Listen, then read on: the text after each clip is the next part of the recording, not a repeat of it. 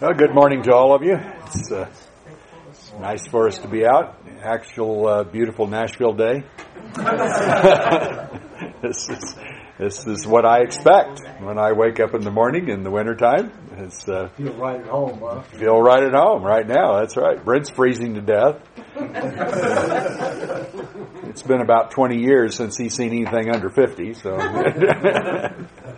they wear parkas in West Palm Beach when it hits 60. You know, they think they're all going to die. Actually, yeah, 65. The women come out in their mink coats. You know, it's something else. So. Anyway, good to see you this morning. Let's begin our study with prayer.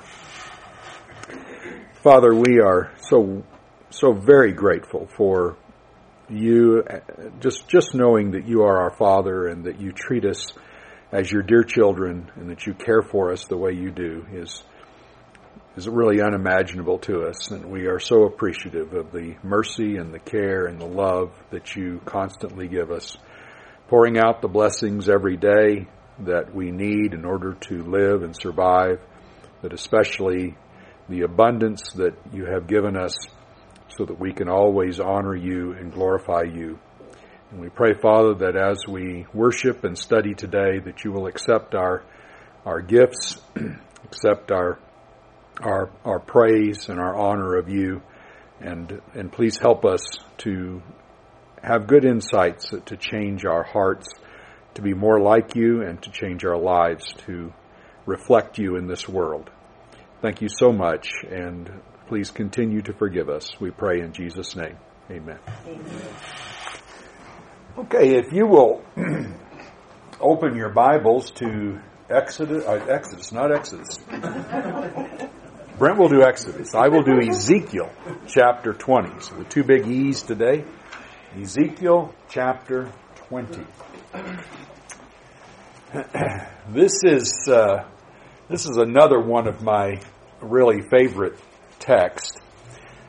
I don't know if you ever gone to a movie or you've read a book or something where you came to the end and the ending was so surprising that it just kind of blew you away. You just went, wow, you just went away just with this wow. I just never would have expected that. I hate watching movies with my wife because she always figures it all out about halfway through and then tells me. Yeah, what are you telling me for? I'm dumb enough not to figure it out. Let me watch it, you know. So, but no, she has to tell me.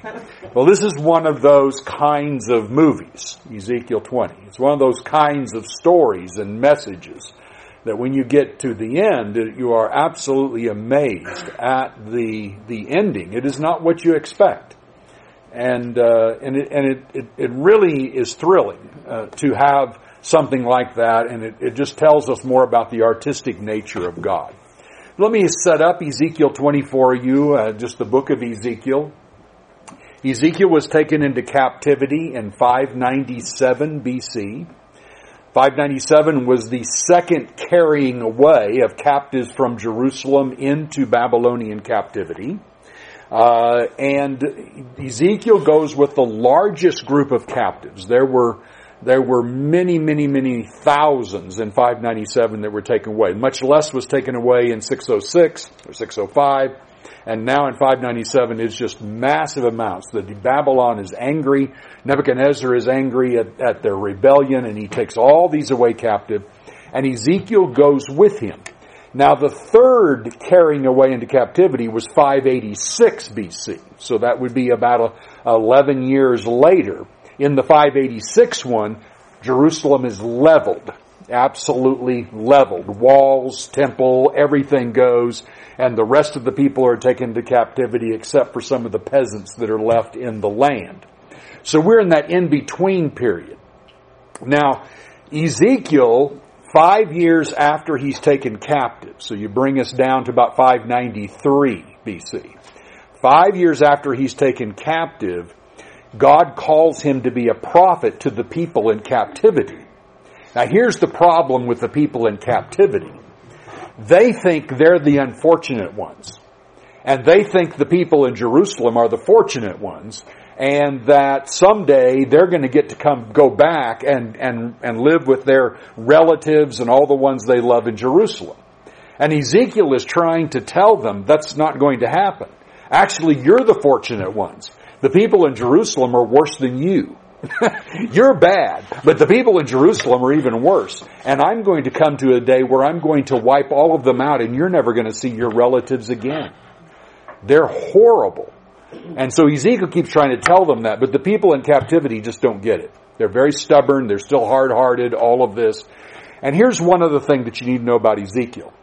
God won't let him talk. So at the very beginning of his prophecy, God says, you don't get to talk. The only time you're going to talk is when I give you words to say. But other than that, you can't have any conversations. Oh, and by the way, you're restricted to your house. So here's Ezekiel from 593 to 586, 7+ years, he is just mute, except when God gives him any words to say. And he has to stay at his house, except if God says, go out and do something funky, which God has him do funky things, to illustrate his message. But in this particular situation, what we're going to see is he's hanging out in his house, and the leaders or the elders of these captives are going to come to his house, and they're going to inquire of the Lord. Now, as stubborn as they were, they always like to go and ask Ezekiel, so what's up with God nowadays? What is there any message from the Lord? Can we inquire, ask some questions?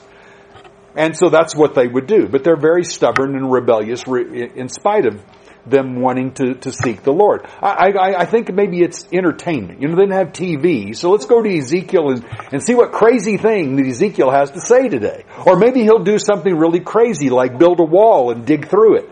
It's really cool when he does things like that. So anyway, that's just the way they are. So I want you to see how God's response is to them when they come and inquire of the Lord. And there's some funny parts to this. God has a great sense of humor. I mean, he certainly can go off on the rebels, but as he does, it makes those who are righteous kind of laugh. Plus, it makes you think about yourself. So it's really neat. Okay, so notice this, chapter 20, verse 1. This is just about 2 years later, after he was first called to be a prophet. So this would be 591 BC.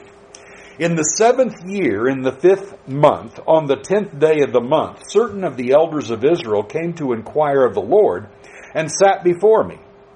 And the word of the Lord came to me, Son of man, speak to the elders of Israel, and say to them, Thus says the Lord God, Is it to inquire of me that you come? As I live, declares the Lord God, I will not be inquired by you. Will you judge them, Son of man? Will you judge them? Let them know the abominations of their fathers, and say to them, Thus says the Lord God. Okay, stop. So you can see the scene. You can already see God's not real happy. So here comes these elders, and they come to the house, and they go, we would like to know the word of the Lord. And God just, gives the message in Ezekiel's head. He goes, yeah, okay, I want you to go talk to these elders and go, you're going to inquire of me? I don't think so. You explain to them, Ezekiel, the abominations of their fathers. I want you to explain to them how bad their forefathers have been. And so this is how the story begins. And Ezekiel is going to explain to them everything that's happened starting way back in Egypt. Oh, well, how long ago was that? 1,000 years. So he's going to go back 1,000 years basically and say, okay, let's go way back to Egypt. Let me explain the nature that you people have and have been passed on from generation to generation for 1,000 years. He says, let me just go through this story with you. Well, this is really interesting because what you're going to discover is things you never knew before about the nation of Israel. This is one of the parts of the story that really was exciting to me when I read it. All right, so let's see what he says. And you're going to notice that this first part is to let them know their abominations of their fathers. And what he's going to do is going to outline in verses 5 through 9 this generation that originally was in Egypt. So we're going all the way back almost 1,000 years before. All right, continuing then in verse 4. On the day when verse 5. On the day when I chose Israel, I swore to the offspring of the house of Jacob, making myself known to them in the land of Egypt. I swore to them, saying, I am the Lord your God. On that day I swore to them. You notice how many times he says this? I made oaths to them. I swore to them what I would do for them. So on that day I swore to them that I would bring them out of the land of Egypt into a land that I had searched out for them, a land flowing with milk and honey, the most glorious of all lands. And I said to them, cast away the detestable things your eyes feast on, every one of you, and do not defile yourselves with the idols of Egypt. I am the Lord your God. Now, wouldn't that be a cool thing? He says, I'm the Lord your God. I've revealed to you. I am coming to you. I'm swearing to you. I chose the most glorious of all lands to come, to bring you to. This is going to be really neat. Now, so here's what I ask. I want you to take all those Egyptian idols that you've been worshiping and your eyes have feasted on and get rid of those things, and we're going to have this wonderful relationship, and I'm going to bring you to the promised land. Woohoo! It's like God says that to us today. Just get rid of all those. I'll be your God. I'll bring you to heaven. This is what I'm really excited to do. All right? Rest of the verse. Verse 8. But they rebelled against me and were not willing to listen to me. None of them cast away the detestable things their eyes feasted on, nor did they forsake the idols of Egypt. Then I said I would pour out my wrath upon them and spend my anger against them in the midst of the land of Egypt.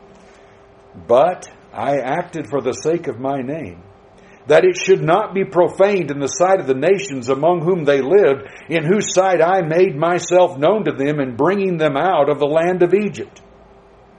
Now, first, I'm going to give you this wonderful, glorious land. And then, get rid of your idols, and they wouldn't do it. If you're like me, you didn't know that. I didn't know that while they were in Egypt, God said, get rid of your idols, and they said, God says, I'm going to bring you to this wonderful land. I'm going to be your God. We're going to get you out of bondage. It's going to be really cool. I've just handpicked this land for you. It's going to be great. So just get rid of those idols. And they went, no. And God said, I will destroy them within the land of Egypt. Now that we didn't know from Exodus, did we? That we had no idea. Exodus does not record that part. But what an amazing thing that while they're in Egypt, God says, get rid of the idols, and they won't do it. And then you're really amazed that by the way, Israelites, did the Egyptian idols deliver you? No. The Lord God delivered you. Those Egyptian idols, why would you continue to serve a bunch of idols that can't even deliver you? No, we're going to serve those idols. Nanny. And God says, okay, that did it. I'm just going to French fry them right in the midst of the land of Egypt. Pow! And then he goes, but for the sake of my holy name, I did not want to profane my name. You remember from Brent's lesson how Moses appealed to that very same thing when they were out in the wilderness, right? And so here is God at this particular point just going, no, if I do that, the Egyptians will go, what a rotten God that is. I can't do it. I can't do it. So he decides to keep them and not destroy them. Well, if you were God, would you deliver them? I think I'd just go, I think I'll go check out China. Maybe I can find some people there. Really, why am I messing with this? Why am I dealing with these people? I mean, it's just amazing. And God delivers them anyway. God does the very thing that we can't even hardly imagine that He would do. Okay. So then He says, I'm going to pour out my wrath in the midst of them and all of that, but He changes His mind and does not do it. All right, verse 10 through 17 now is going to transition to the people now out in the wilderness. So now we get them out to Sinai and all of that, and we go, okay, they made it that far. God didn't murder them. Now we've got a little better deal. I mean, He's delivered them out of the Red Sea from the Egyptians. Surely their heart will have changed. Verse 10.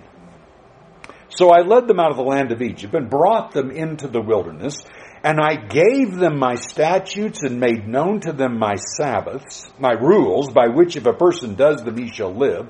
Moreover, I gave them my Sabbath as a sign between me and them, that they might know that I am the Lord who sanctifies them. Now see, so here's God. He goes, okay, so I get them out in the wilderness and I give them these wonderful gifts. Now, I want you to think about how God refers to this. I gave them this.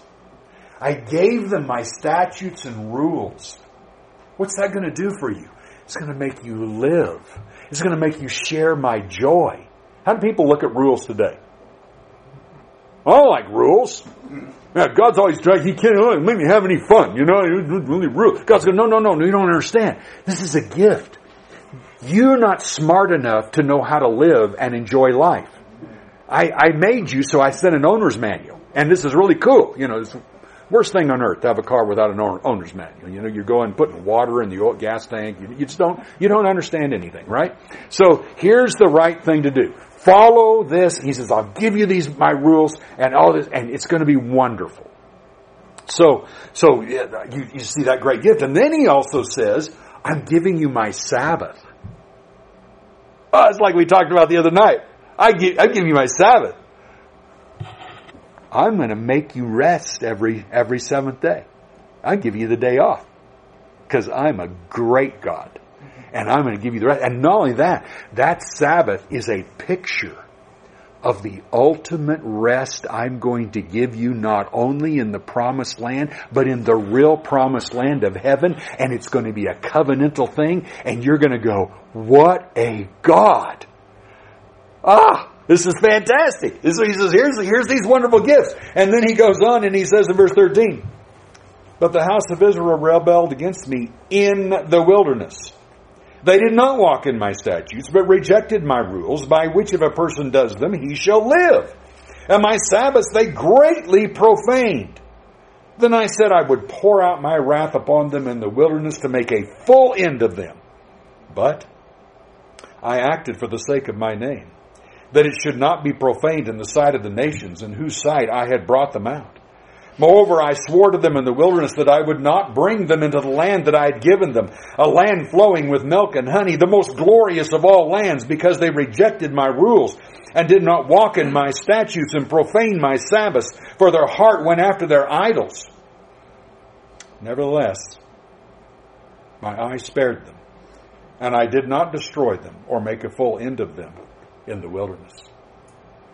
Boy, even from what we read in Exodus, and even what Brent showed us in Exodus 32, this kind of shows us it was worse. This kind of shows us they've all still got their idols.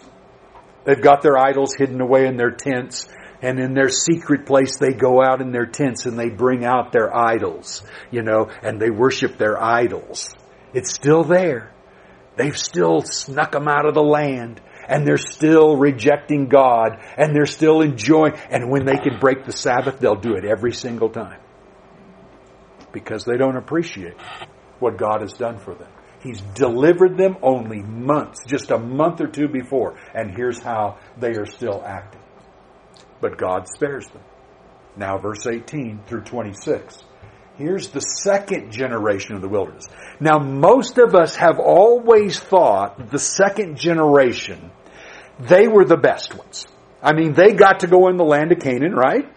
They are the ones who survived through the wilderness. These are the 19-year-old men and under from Kadesh Barnea, right? 603,548 men of war died through those 38 years.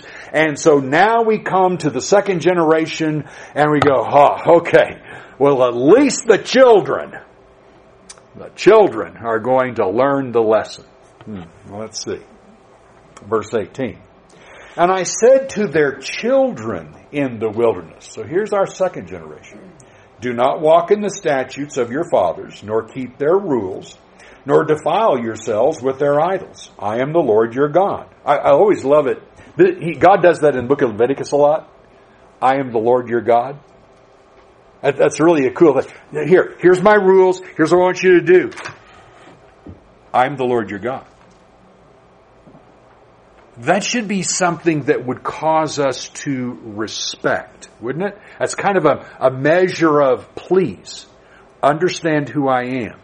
I'm not the kid down the street. I am the Lord your God. I am not one of these kooky idols that can't speak and can't move and can't do anything and you have to carry around. I'm the Lord your God. Please do what I tell you to do. So it's a measure of respect, and you see them not respecting at all. Okay? I am the Lord your God, verse 19. Walk in my statutes and be careful to obey my rules and keep my Sabbaths holy, that they may be a sign between me and you, that you may know that I am the Lord your God. But the children rebelled against me. They did not walk in my statutes and were not careful to obey my rules, by which if a person does them, he shall live. They profaned my Sabbaths. So here you see the second generation doing the same thing. Now I want you to notice in this generation, he cautions them. Be careful to obey my rules. That is something that is always lost on people who decide that they want to follow God or be a Christian or something like that. It seems to be lost on them that they are not allowed to just worship God any way they want to be. They are not allowed just to have good feelings and good motives. 18 times in the book of Deuteronomy, God said, be careful to obey my rules and my statutes, and you will live. When we get to Ezekiel 36, and God speaks of the disciples of the Messiah, us, He says, when I put my Spirit in them, they will be careful to obey my rules. And I'm like, boy, He includes the time of Christ. He includes us. So it isn't, sometimes you hear religion say, well, back in the Old Testament, God was really mean. He just whacked you every chance He got. Well, you're already seeing He doesn't. That's not the way He was. It's the same God today as He was then. And then secondly, you hear Him say, well, now in the New Testament, He's all full of grace, and you can just do just about anything. And He's going, stamp of approval. No, He's not. He's telling us in Ezekiel 36 that we have to do the same thing. He's reprimanding and condemning them for not being careful to obey His rules. He said to be careful. Now, doesn't that tell you how you ought to study your Bible? Well, it just says it right there. I need to be careful. I need to look carefully. I need to search. I need to make sure that I'm pleasing God and not just doing whatever I want to do. So it's very powerful to see those words. And then he talks about in verse 25. Well, I want you to read down to this. This is kind of amazing. So going on then, there in verse 21, the rest of that sentence. Then I said I would pour out my wrath upon them and spend my anger against them in the wilderness. But I withheld my hand and acted for the sake of my name, that it should not be profaned in the sight of the nations, and whose sight I had brought them out. Now you see again, God every time concerned for His holy name. Now I want to stop there and point something else out. How many times do you and I think, okay, the primary reason God saved us is because, He just didn't want us to go to hell, and He just didn't want us, He didn't want us to be lost, and He loves us and all of that kind of stuff. Well, there's no doubt that all those things are true. But there's a bigger issue. He doesn't want to profane His holy name. He wants His name honored. That has been His goal from the very beginning. He created us in His image. And right after it says He created us in His image in Genesis 1:26, the next statement is, be fruitful and multiply and fill the earth. That word image, I think I told you this maybe a couple of years ago, but that word image in the Septuagint, the Greek version of the Old Testament, just means icon. What's a swoosh? It's an icon for Nike. And when you see the swoosh, you think of Nike. Remember when Nike first invented that, that's the dumbest thing I ever saw. And now I find out I'm the dumbest thing. Because when I see the swoosh, I think of Nike, and Nike's going, gotcha. Gotcha. Every time you see the swoosh, you think Nike. Every time a person sees you, they should thank God. We're the images of God. See, God wanting His name honored through us. And so His purpose in not destroying them was to not profane His name, because He's looking to honor His name. And well, you say, how can He honor His name with these terrible, rotten people? Watch and learn. That's what's interesting. Okay? So going on in verse 23. Moreover, I swore to them in the wilderness that I would scatter them among the nations and disperse them through the countries. This is it in the wilderness. Did you know that? No, I didn't know that. I didn't know that in the wilderness He told the second generation, I'm done with you. I'm just going to scatter you throughout the land. Nope. But He said, that's what I'm going to do. Verse 24, because they had not obeyed my rules, but had rejected my statutes and profaned my Sabbaths, and their eyes were set on their fathers' idols. Oh, Daddy passed their idols down. As Daddy's dying, He says, here, take care of the idols. And they did. Absolutely amazing.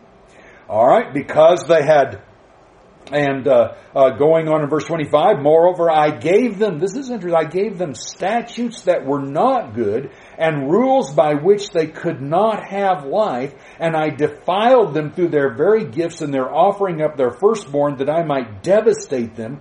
I did it that they might know that I am the Lord. So He says, I just started defiling them with rules that were not good. And you say, God's rules are always good. It's interesting, the word rules here is a different Hebrew word. And the idea is when they wanted to follow bad things, God says, okay, I'm going to give you some more rules. And the rules will devastate you and destroy you. It's kind of like this. I remember my Uncle Mac showing me his sermon book. And I went through it. I still have it. And one of his sermons was, the commandments of God you have to obey, and the commandments of God you don't have to obey. What? Commandments of God you don't have to obey? Yeah. And so here's how the sermon went. He says, you don't have to obey the command to pray. You don't have to obey the command to assemble with Christians. You don't have to obey the command to take the Lord's Supper. You don't have to obey the command to be moral. You don't have to obey the command to honor God. You don't have to obey the command to tell others about Christ. And he just went on, all these commands that God has given us while we're here alive in this life that you don't have to obey. Do you have to obey them? No, you don't have to. You don't want to obey them? No, you don't have to. And then he said, but the day will come when God will have a new set of rules that you will have to obey. You will die. You will stand before judgment. You will listen to His word saying, depart from me into everlasting fire, if you chose not to obey the first commandments. Those are commandments that are not good, right? And so that's exactly what He's doing here. He's saying, okay, I'm going to show you some commands you're not going to like. You're not going to get the fruit of the land. You're not going to get all the great things that I promised you. I'm going to give you a different set of commands. And so it is now God enforcing commands even though because they didn't obey the ones that they had a choice to obey. Now notice this repetition of the sequence of events that you've seen in these three different ones that came up. You have the graciousness of the Lord to bring them out. God acts first. We love Him because He first loved us. God acts first, and then we see the rebellion of the people. They do not want to follow Him. And then we see Yahweh's determination to just pour out His wrath. But then we see His mercy as He withholds judgment for the sake of His name. And you see the pattern over and over again, all the way through these generations. Now we come to the final group. And this is the group from the time that they conquered Canaan until the time they went into captivity, including the people that He's talking to at this moment. So notice this, Ezekiel 20 now, and notice verse 27. Therefore, son of man, speak to the house of Israel and say to them, thus says the Lord God, in this also your fathers blasphemed me, by dealing treacherously with me. treacherously with me. For when I had brought them into the land that I swore to give them, then wherever they saw any high hill or any leafy tree, there they offered their sacrifices, and there they presented their provocation of their offerings. There they sent up their pleasing aromas, and there they poured out their drink offerings. I said to them, what is this high place to which you go? So its name is called Bama to this day. Now the word Bama just means high place. I tease the people from Alabama. I said, "There's your Alabama is your high place." So, but here's Bama, and God just says, everywhere you saw a hill, you committed adultery with it, with your idols. And He says, so I ask you, so what is this Bama, this high hill that you're worshiping on? And from that time on, you called it Bama, because I called it Bama.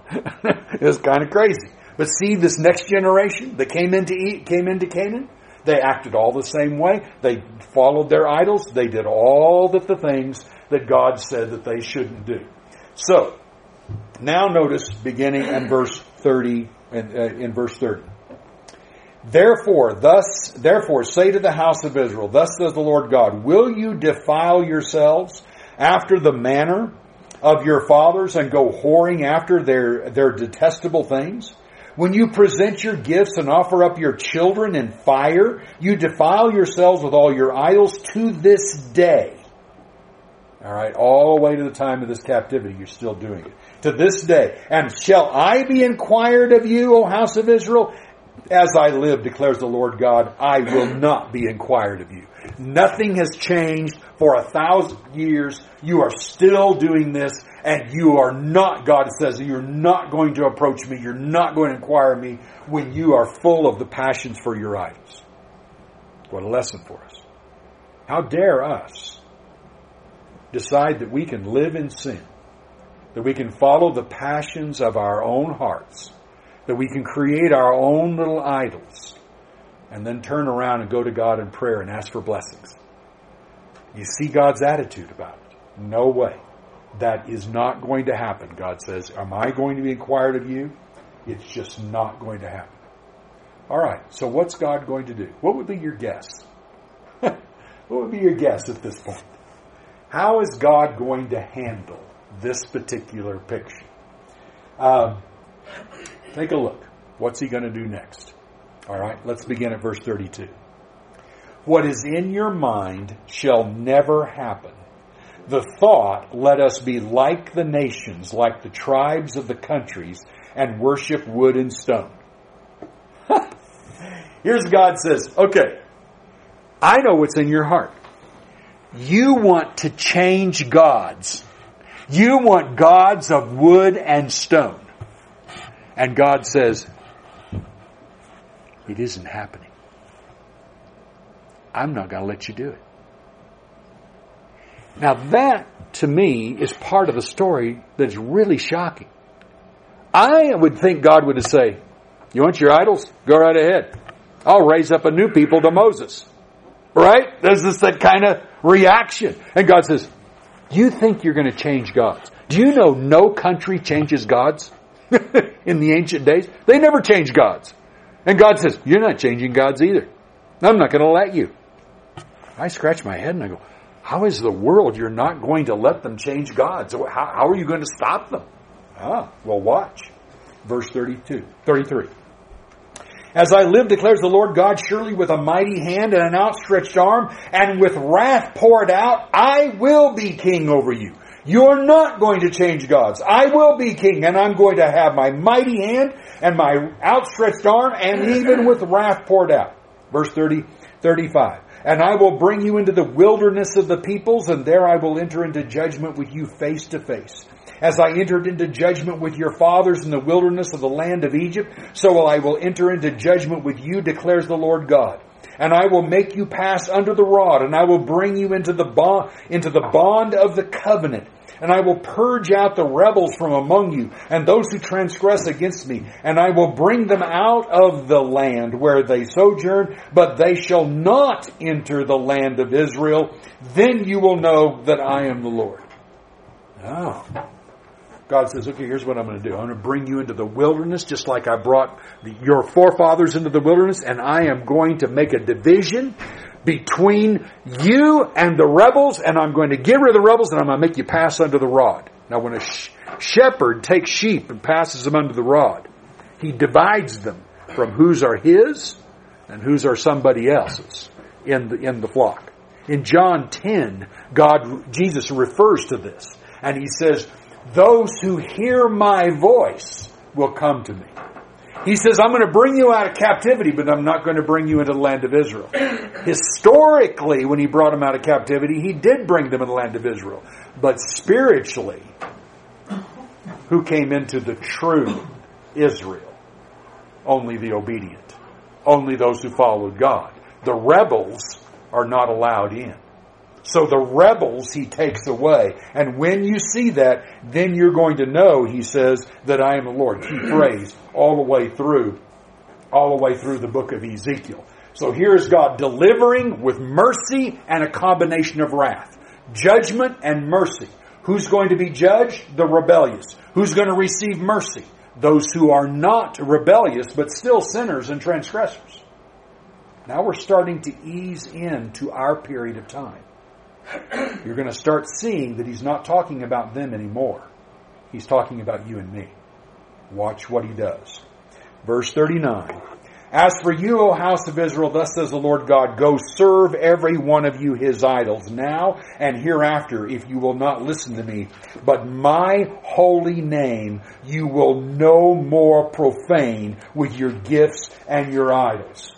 He's going to purge out the rebels, and he says, you want to go serve them, you can go ahead and do that, but let me tell you something. You're not going to profane my name anymore. My people will never again profane my name.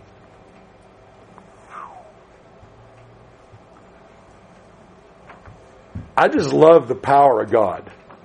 I just love God saying these things where I'm thinking, wait a minute, I have a free will to choose, and you're telling me that it isn't going to happen. And I'm trying to figure out how you're going to do that with me. That's kind of an interesting conundrum. Well, let's watch. Verse 40. For on my holy mountain, the mountain height of Israel, declares the Lord God, there all the house of Israel, all of them, will serve me in the land. I want you to keep that little statement in mind. Tonight we're going to talk about what that means more. But all of them are going to serve me. You ever seen all of Israel serving God? Sure you have. They are not all Israel who are of Israel. All of spiritual Israel serves the Lord. How's God going to do that? Watch. This is really cool. Going on the verse. There I will accept them, and there I will require your contributions and the choicest of your gifts with all your sacred offerings. As a pleasant aroma I will accept you. When I bring you out from the peoples and gather you out of the countries where you have been scattered, and I will manifest my holiness among you in the sight of the nations. And you shall know that I am the Lord when I bring you into the land of Israel, the country that I swore to give to your fathers. And there you shall remember your ways and all your deeds with which you have defiled yourselves. And you shall loathe yourselves for all the evils that you have committed. Oh, wow. So here's God saying, here's what's going to happen. I'm going to bring my Israel out. And when I do, they're going to offer the choicest of their gifts. What causes you and I to give God the choicest of our gifts? I hope that's what we do. What causes it? Because we look to the cross, don't we? Because we see what He did for us. We see His glory. We see His deliverance. We are the ones who appreciate His exodus. And that He brought us out of that captivity. that second captivity, that bondage captivity we've talked about earlier in the week. He's brought us out, and we give Him the choicest of our gifts. And then He manifests His holiness in the sight of the nations among us. Why? Because we become now the holy nation that He always intended Israel to be, but they would not. And so He brings us and changes us so that we live in holiness before the world. And God's name is honored and glorified because we walk as holy people. Every time temptation comes to you, every time temptation comes to me, my first thought should be, I don't want to be like that rebellious nation. My second thought should be, God has created me to show holiness to the world because of what He's done. He has created me to be that kind of person. And He has said, you will not worship wood and stone. I'm not going to let you. How is He not going to let me? Because I can't get Christ off my mind. I can't get that beautiful gift He gave me off my mind. I can't forget His wonder and His graciousness to save me in spite of my sin and to bring me out of that bondage. That's why I'm going to do it. And then I want you to notice, He says you're going to remember your evil ways and you're going to loathe yourselves. It says that again in chapter 36. What's going to cause me to remember my evil ways and loathe myself for my sins? The cross. When I see the horror of what He went through to save me, when I see that He left heaven, God, the creator of the universe. I love those words in John 1. In the beginning was the Word, and the Word was with God, and the Word was God. And then you read verse 14, and the Word became flesh. And you say, the Word became flesh? Who are we talking about here? The Word who created the heavens and the earth became flesh. The God who made everything became flesh and dwelt among us. And we beheld His glory as the glory of the only begotten of the Father. And then He died for us. And it causes us to loathe ourselves for our sins. Now watch the last thing that God says He will do. Verse 44. And you shall know that I am the Lord. Okay, how am I going to know that He's the Lord? You shall know that I am the Lord when I deal with you. I'm getting scared. When I deal with you for my name's sake, not according to your evil ways, nor according to your corrupt deeds, O house of Israel, declares the Lord God. You're going to know that I am the Lord when I deal with you for my name's sake, and not for your evil deeds and your transgressions. I didn't think the story would end that way. God is going to deal with us, not on the basis of the sins we've committed, not on the basis of a sin we might even commit today, as long as we're not rebellious. God's going to deal with us according to His name. You ever question your salvation? Yeah. You ever look at yourself, as Brenda's pointed out, and say, I just can't believe He would save me? Yeah. Well, here's how He does. Because He doesn't deal with us according to our transgressions and our wicked deeds. He deals with us on the basis of His holy name. Do you get that? I don't. I read it and I just sort of, I don't understand. How does any of us deserve that? You don't, and I don't. But His name is so great, and that's how you know He's the Lord. In Brent's lesson this morning, he's going to explain how you know He's the Lord and why that would make sense from Exodus 34. And that's what we'll deal with next.